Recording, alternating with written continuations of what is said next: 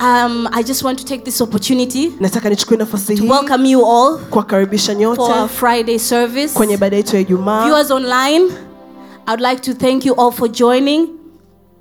Thank you, and may God bless you, and may you keep being connected as the service goes on.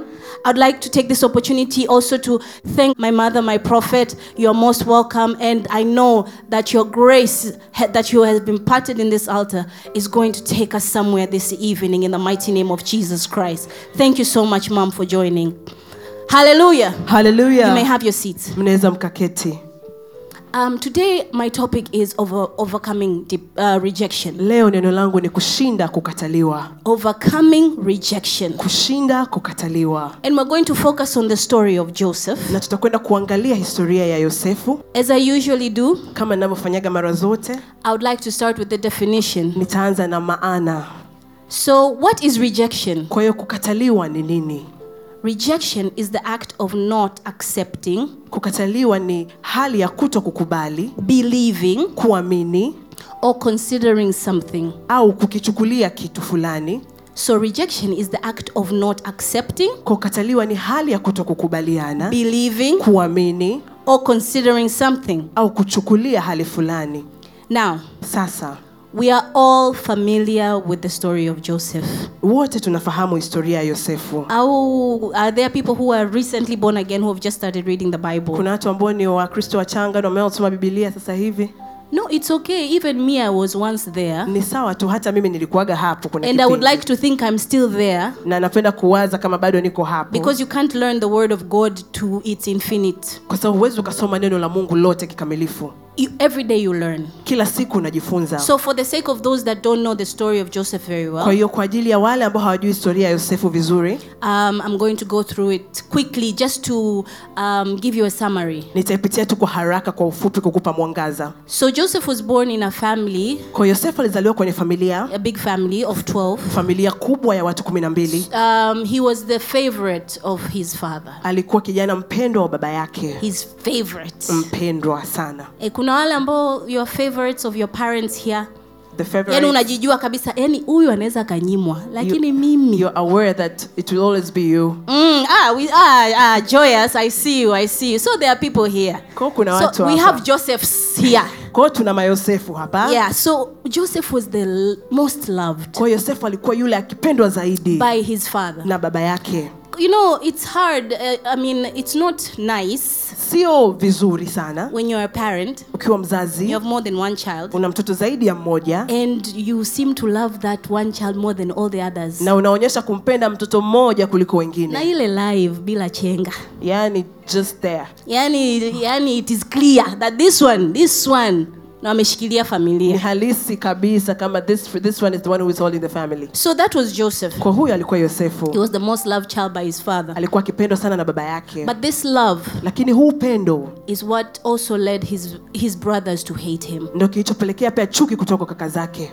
So we're going to read the first verse. Kwa tutasoma mstari wa kwanza. From Genesis 37:3. Mwanzo 37:3 nitasoma. Basi Israeli akampenda Yusufu kuliko wanae wote, maana ni mwana wa uzee wake, akamfanyia kazi ndefu. Now Israel loved Joseph more than any of his other sons, because he had been born to him in his old age. And he made him an ornate robe for him. Amen? Amen. Amen. Amen.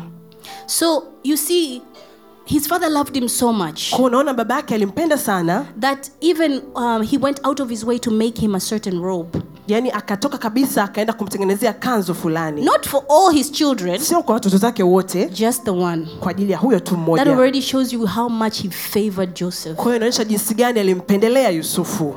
So first I want us to understand that. Kwanza nataka sisi tuelewe that rejection goes hand in hand with being loved. Kwamba kukataliwa kunaenda moja sawa sawa au sambamba na being loved. Na kupendwa. Those who God loves a lot, wale ambao Mungu anawapenda sana, are usually faced with the spirit of rejection. Mara nyingi sana wanafuata na roho ya kukataliwa. Let me explain. Ngoja nielezee. Have you ever come across a person Ushawahi kukutana na mtu and you're saying, na unasema this person is so blessed, huyu mtu amebarikiwa sana, especially if people like us who are spiritual. sana sana sisi ambao tuko kiroho. You look at them and you say, wow, Unamwangalia unasema jamani, huyu amebarikiwa. this person is very blessed. But nothing is moving in that person's life. Lakini hakuna kinachoenda kwenye maisha yake. You even sometimes wonder, Na kuna muda hata unajiuliza, but why? kwa nini? Yani huyu amebarikiwa hivi. This one is very blessed. How come nothing is moving in their Inakuwaje lives? hana maendeleo kwenye maisha yake? That is rejection. Huko ni kukataliwa. But personally, Lakini binafsi, this is me now. sasa huyu ni mimi. I like to think that it's those people that God loves and holds close, Napenda kuwaza kama hao ni watu ambao Mungu anawapenda na kuwashika kwa that karibu, they face this challenge here on earth. ambao wanakutana na hii changamoto hapa They duniani. are loved by God, Wanapendwa na Mungu, but here they are tortured by the spirit of rejection lakini hapa duniani wanateswa na roho ya to kukataliwa, make them lose faith, kuwafanya wapoteze imani, to make them go against God. kuwafanya waende tofauti na Mungu. Because you know, sometimes when you're rejected for a long time, Unajua mara nyingine ukikataliwa kwa muda you mrefu, give up unakata tamaa and you give in to the worldly things. na unaingia katika mambo ya dunia.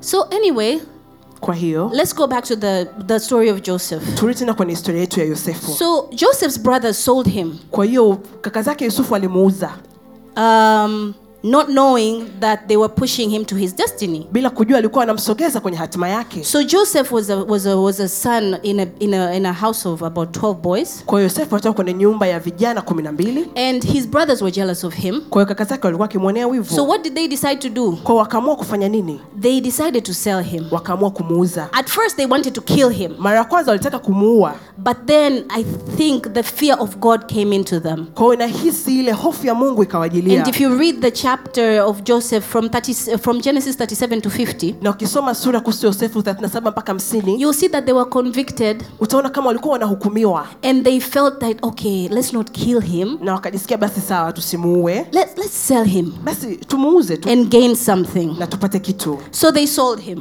Kwa hiyo wakamuuza, but they didn't know lakini hawakujua that what they were doing kwamba alichokuwa was nakifanya pushing him towards his destiny. ilikuwa ikimsogeza kwenye hatima yake. So sometimes I want us to look at that, Kwa hiyo mara nyingine nataka tuiangalie hivyo, because when we are rejected, kwa sababu tukikataliwa most of the time we want to blame God. mara nyingi tunataka tumlaumu Mungu. Our first reaction is to be angry, Jambo letu la kwanza ni kukasirika, to compare. kuanza kufananisha.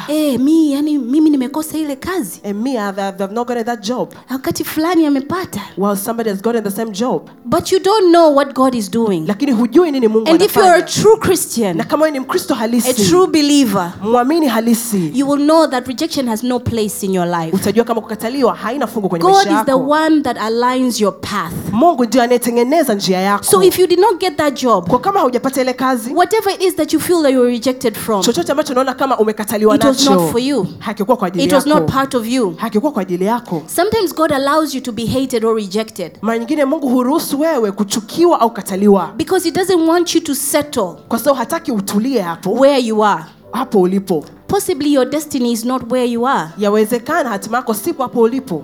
There are times when we need to be made to feel uncomfortable Kuna mara nyingine inabidi tufanye tusijisikie vizuri zaidi mahali tulipo, in order for us to move. ili tusogee. Because when you're so comfortable, Kwa sababu ukiwa umeridhika, why would you move? kwa nini usogee? Well, imagine right now you get a house in Masaki. Pata picha sasa hivi unapata nyumba Masaki. Pepo wa Masaki unakupiga tu.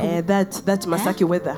Would you ever think like, I can also go to the US and get a house? Unaweza kweli kuanza kama naweza kwenda Marekani na kupata nyumba? No. Hapana. Because you're so comfortable there. Kwa sababu umeridhika sana hapo. And maybe that is not where your destiny is. Na labda yamkini hapo siko hatima yako God ilipo. wants to take you further. Mungu anataka kukuchukua mbali zaidi. So rejection is not always a bad thing. Kukataliwa si mara zote kama ni jambo It baya. just depends on how you see it. Sema inategemeana na namna unavyoiona. So God sometimes makes us uncomfortable Kwa Mungu mara nyingine anatufanya tusiridhike by being rejected. na kukataliwa. Because let's face it, rejection is very uncomfortable Kwa sababu tuseme tu ukweli, ukataliwa si jambo zuri and sana. embarrassing Na inatia aibu. na inauma. It really hurts. Au unadanganya jamani? Am I lying? Si ni kweli? It's true.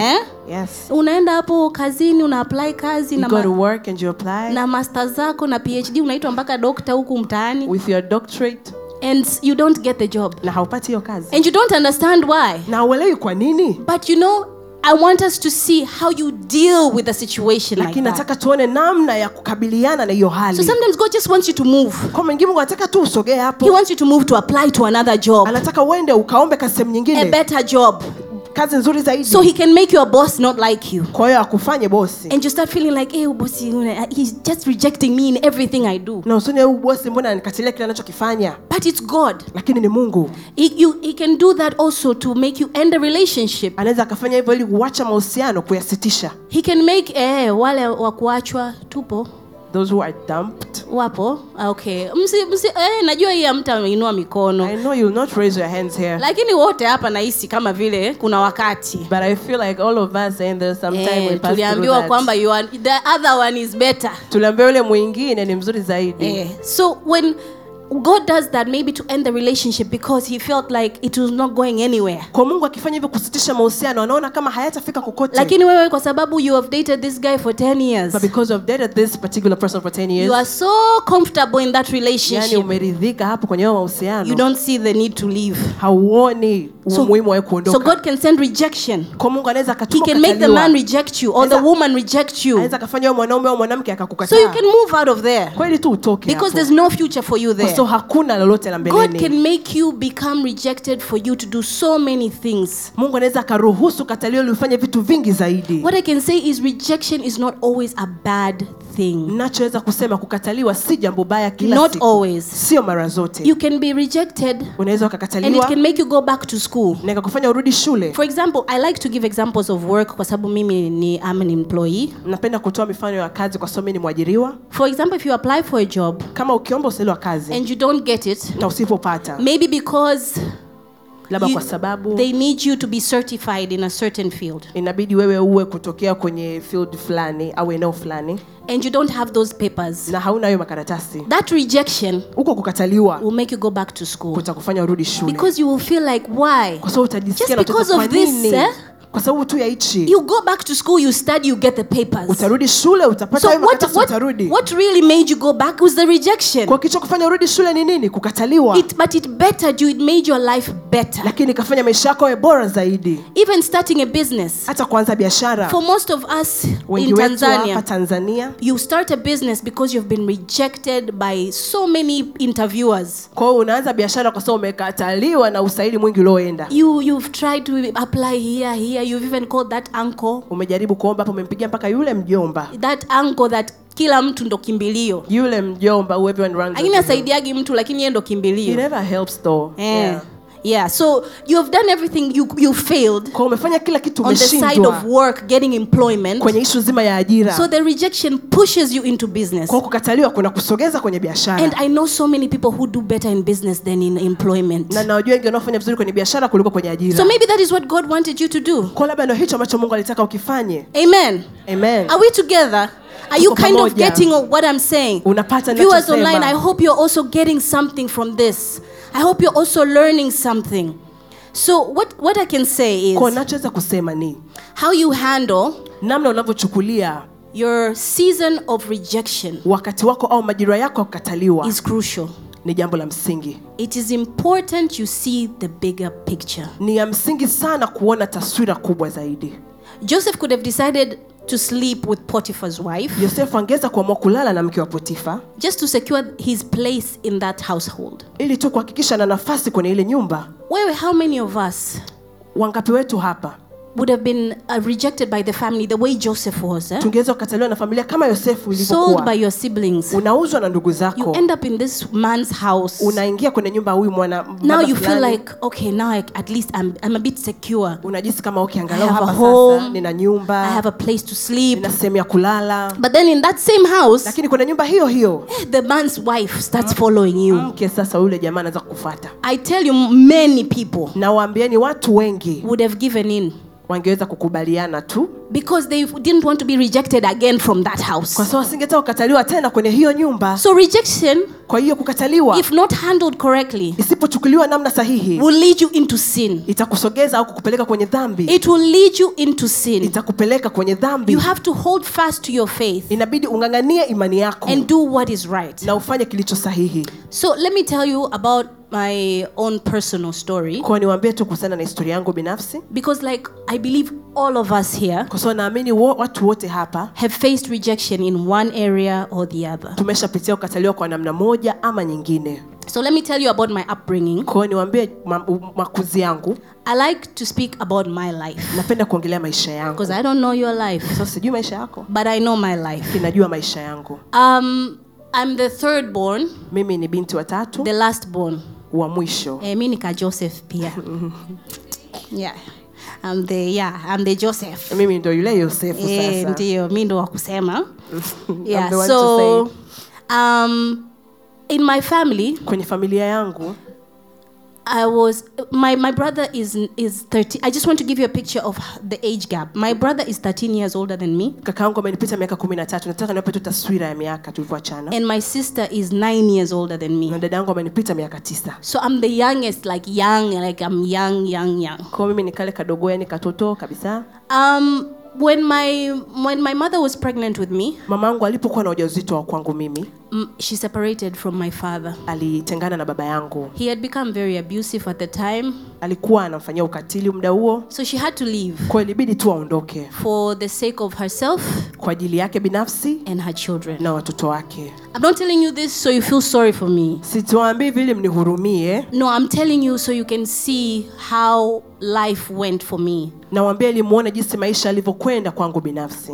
So my mom left when she was 6 months pregnant with me. Kwa mamangu aliondoka alipokuwa na mimba yangu ya miezi 6. And from what she tells me, na kwa namna anavyoniambia, my father didn't come to see me until 6 months after I was born. Baba yangu hakuja kuniona mpaka miezi 6 baada ya mimi kuzaliwa. So there was a big gap there. Kwa kulikuwa kuna nafasi kubwa hapo. From the pregnancy to delivery to 6 months after. Kuanzia mimba kujifungua mpaka miezi 6 baadaye. That is when the first time he came to see me. Hiyo ndo mara ya kwanza yeye kuniona. And it's only because his relatives kind of forced the issue. Ni kwa sababu ndugu zake kama vile walilazimishia hapo.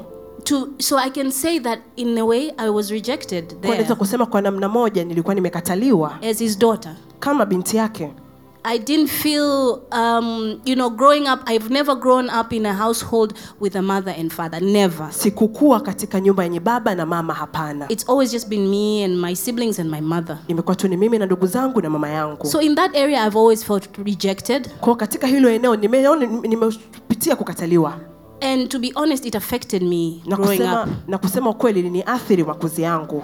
I'm not one to speak about my problems much. Mimi si mtu wa kusema shida zangu sana. Most of my friends will tell you the same. Marafiki zangu watawaambia hilo pia. For me to sit down and tell you my problem. Mimi kukaa chini na kukwambia shida zangu. Yaani ujue imenikaba hapa. I've reached the breaking point. Otherwise I'm very quiet. I internalize my problems. Ninadeal nao ndani tu. And I never speak about na siyasemi. So about my father, kwa kuhusiana baba yangu, growing up it made me very it made me lose confidence. Wakati nakuwa ilinifanya nipoteze ujasiri. Really, it made me lose confidence. Kiuhalisia ilinifanya nipoteze ujasiri. Let me just be honest with you. Niwe tu mkweli kwenu. Don't see me standing here. Sio nasimama hapa. These days I can sing. Siku hizi naimba. Yeah, I can stand here and give the word. Nasema hapa natoa neno. I used to lack confidence completely. Nilikuwa sina ujasiri hata kidogo. Because it made me feel if my father felt I'm not worthy. Ilifanya jinsi kama babangu aliona mimi sina thamani. And what about a complete stranger? Sasa je, mtu asiyenifahamu kabisa. So that was always on my shoulder. Kwa hiyo ilikuwa kila mtu natembea nayo. There are decisions that I made in my life. Kuna maamuzi ambayo nilifanya kwenye maisha yangu. That were based on how I felt about my father's situation. Ilitokana na jinsi nilivyojisikia kuhusiana na hiyo hali ya baba yangu. There are relationships that I got into. Kuna mahusiano ambayo nilijiingiza. That were because of that. Ilikuwa ni kwa sababu hiyo. Because you miss a father's love, you know?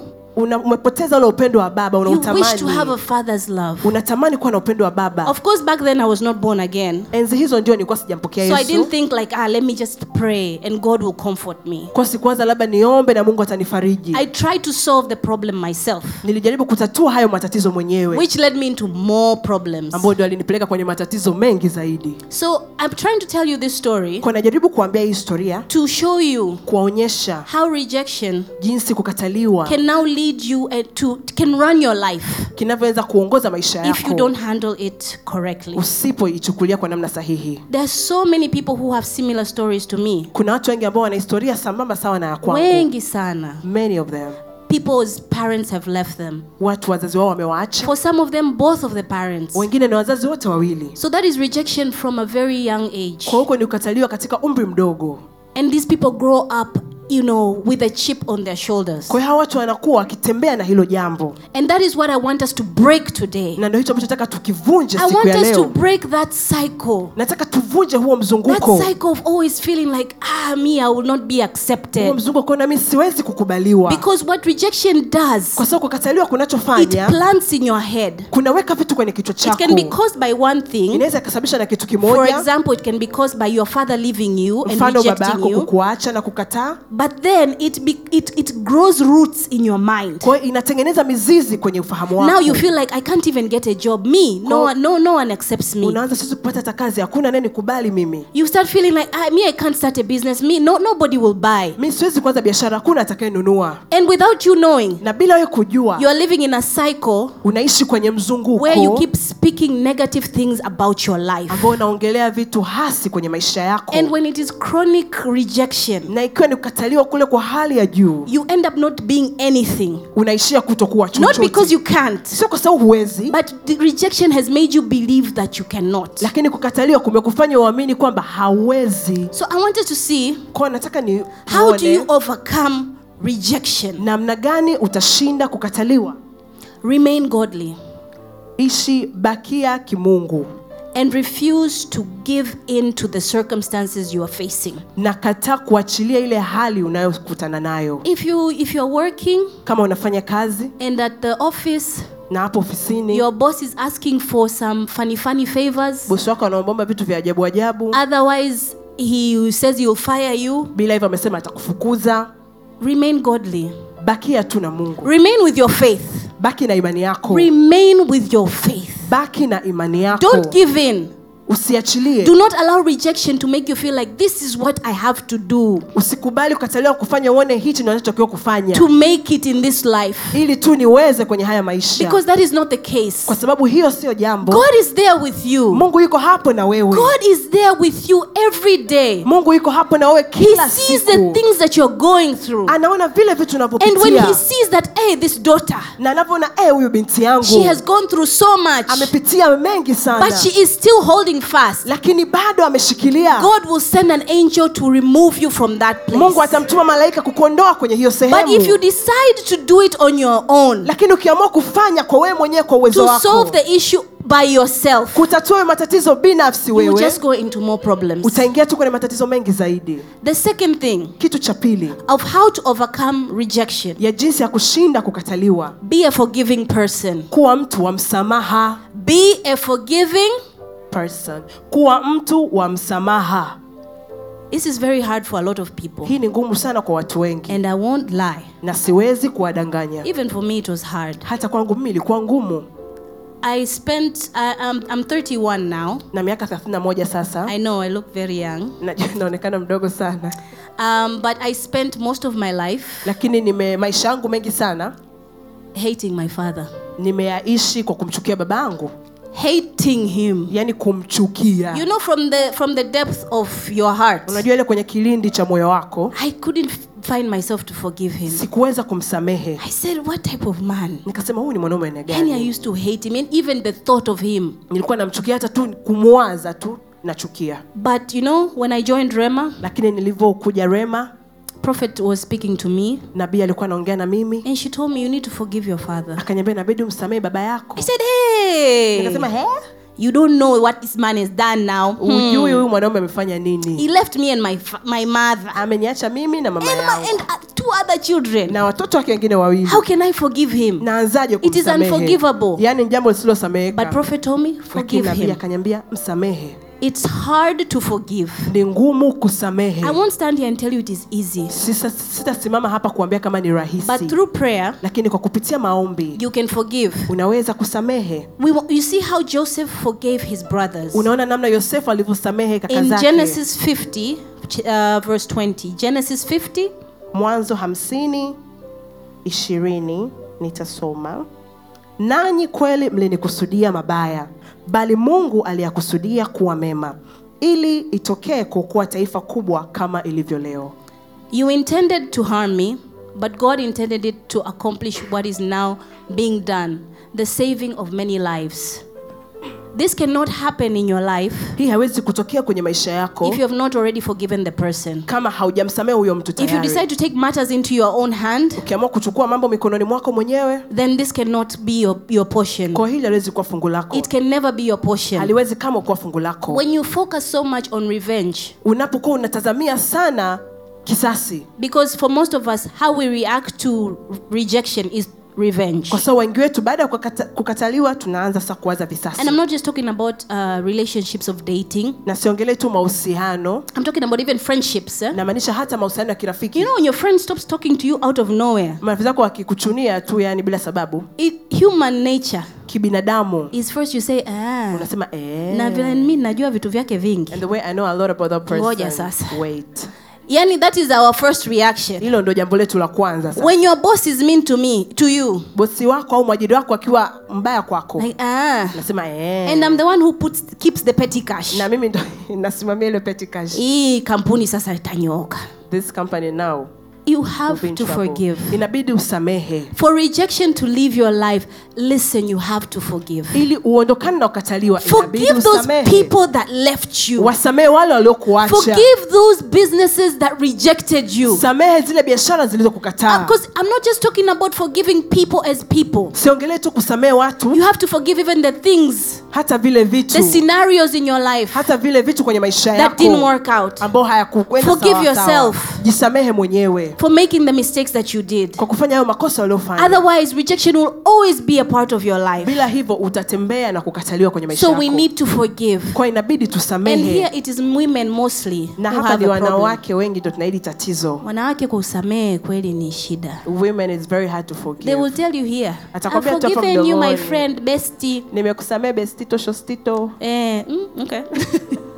They will tell you, I've forgiven you. Mimi, Nimekusamehe. mbona nimekusamehe? I have forgiven you. Siku nyingi. Long time ago. But deep down, Lakini ndani. women, am I lying? Wanawake, sidanganyi. Am I lying? No, you're not lying. Am I lying? No, you're not lying. You say you're here. We call it lip service. Unasema hapa mdomoni, habari ya mdomo. Me, I've forgiven you. Mimi nimekusamehe. But deep down you haven't. Lakini ndani yako bado Today unalo. I want us to let go of those people. Leo nataka tuachilie Of those watu. situations. Hizo hali. Of all those rejections that faced us. Kukataliwa kote ambako So tumekumbana that we nako. can move on with life. Ili tuendelee na maisha. So that the hate that is clouding our eyes Kwa hiyo chuki ambayo imeziba macho yetu can be removed and God can push us forward into our destiny like itolewe he did for Mungu Joseph. atupeleke kwenye hatima yetu kama Yosefu. The third way Namna ya tatu of overcoming rejection ya kushinda kukataliwa, is you must remember that rejection is a spirit inabidi uelewe kama ukataliwa ni roho and it has to be tackled in the spirit. na inabidi itendewe kazi kiroho. So you have to pray Kwa inabidi uombe and fast. na kufunga.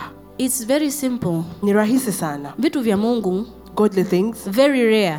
ni vitu ambavyo sio havipatikani kirahisi. Very rare will you find that you don't need to pray and you don't need to fast. Ni mara chache sana utakuta hautaki Hizo ndo kuomba na kanuni kufunga. zenyewe. Those are the principles. Yani you can't escape it. Huwezi kukimbia. So with rejection as well, how you deal with it after you've forgiven the person, Kwa baada ya kumsamehe, you've stayed godly, umekaa katika Mungu, bado unaona kuna there's problems in your life. kwa bado unaona kama kuna matatizo kwenye maisha You're yako, still feeling like you're still rejected. unahisi bado unakataliwa, Pray and fast now. omba na ufunge. It now becomes spiritual warfare. Sasa inakuwa ni vita ya kiroho. Are we together? Tuko pamoja. Are we together? Tuko pamoja. You know, Unajua so many people in this world, watu wengi kwenye hii dunia they wonder why their things are not moving. wanawaza kwa nini mambo yao hayaendi, But it's because of rejection. lakini kwa ajili ya kukataliwa. You don't understand how many times people go back home heartbroken crying Unaweza uselewe mara ngapi watu wanarudi nyumbani wamevunjika mioyo because wanalia of rejection. kwa ajili ya kukataliwa. Personally, I'm a HR professional. Binafsi mimi ni mtu wa rasilimali watu. And honestly, I hate telling someone they didn't get the job. Na ninachukia sana kumwambia mtu kama hujapata kazi. I know I have to choose only one. Najua inabidi nichague tu mtu mmoja. But I always feel so bad. Lakini nakuwa najisikia vibaya Because sana. I wonder how is this person going to take the rejection. Na tafakari mtu ataichukulaje kukataliwa. People kill themselves. Watu wajua wanajiua. Because of rejection. Kwa ajili ya kukataliwa. When rejection brings hopelessness. Kukataliwa unakosa matumaini. It brings a feeling yourself, nothing is ever going to go right in my life. Unahisi hakuna kitakachoenda sawa kwenye I maisha am yako. worthless. Sina thamani. So you just feel down. Kwa hiyo unakuwa tu umeshuka moyo. You feel like nothing will ever come to be. Unaona hakuna ambacho kitaendelea. So today, kwa hiyo leo, now that we have the keys of how to overcome sasa tumepata ufunguo namna ya kushinda kukataliwa. I want us to stand up for a few minutes. Nataka tusimame kwa dakika chache. And I want us to go into prayer. Nataka tuende kwenye maombi. And I want us to pray. Na nataka tuombe. And ask God that enough is enough. Na tumwambie Mungu imetosha. We want to tell God enough is enough. Tumwambie Mungu imetosha. You are a child of God. Wewe ni mwana wa Mungu. You are a child of God. Wewe ni mwana wa Mungu. You are made in his image. Umetengenezwa kwa sura yake. You are made in God's image. Umeumbwa kwa mfano wake. You are supposed to prosper. Unatakiwa it is your portion to prosper. Ni fungu lako kufanikiwa. It is your right to prosper. Ni haki yako kufanikiwa. Rejection has no place in your life. Kukataliwa haina nafasi kwenye maisha yako. Rejection has no place in your life. Kukataliwa hakuna nafasi kwenye maisha yako. I want somebody to pray. Nataka mtu aombe. I want someone to go into prayer right now. Nataka mtu aingie kwenye maombi sasa. And as the worshipers come back, na waabudu wanaporudi, I want us to keep praying. Nataka tuendelee kuomba. And tell God na tumwambie Mungu that rejection is not a part of my life. Kwamba kukataliwa si sehemu ya maisha yangu. I want us to release the pain. Nataka tuachilie maumivu that we have been feeling all this time. Ambao tumekuwa tukiasikia muda wote huu. Just because we felt like somebody rejected us. Kwa sababu tunatu kuna mtu alikukataa. I want you to confess in your spirit. Nataka ukiri kwenye roho yako. And that you know. Na kwamba ukijua that you are worthy. Kwamba wewe ni wa thamani. You are worthy. Wewe ni wa thamani. Jesus died on the cross for you. Yesu alikufa msalabani kwa ajili yako. Jesus died on the cross for me. Yesu alikufa kwa ajili yangu. He did not die so that I live a life of rejection. Hakufa ili niishi maisha ya kukataliwa. He did not die so that I live a life of rejection. Hakufa ili niishi maisha ya kukataliwa. He died so that I can prosper. Alikufa ili mimi nifanikiwe. He died so that I can be lifted up. Ili mimi niinuliwe. So I can live in his grace. Kwa niishi kwenye neema yake. So that his grace may surround me. Kwa neema yake inizunguke. Denounce rejection right now. Achilia go into prayer. Nenda kwenye maombi. And remove the bondage of rejection. Natoa minyororo ya kukataliwa. Remove the bondage of rejection in your life. Minyororo ya kukataliwa kwenye maisha yako. I want to hear somebody pray. Nataka nimsikie mtu akiomba.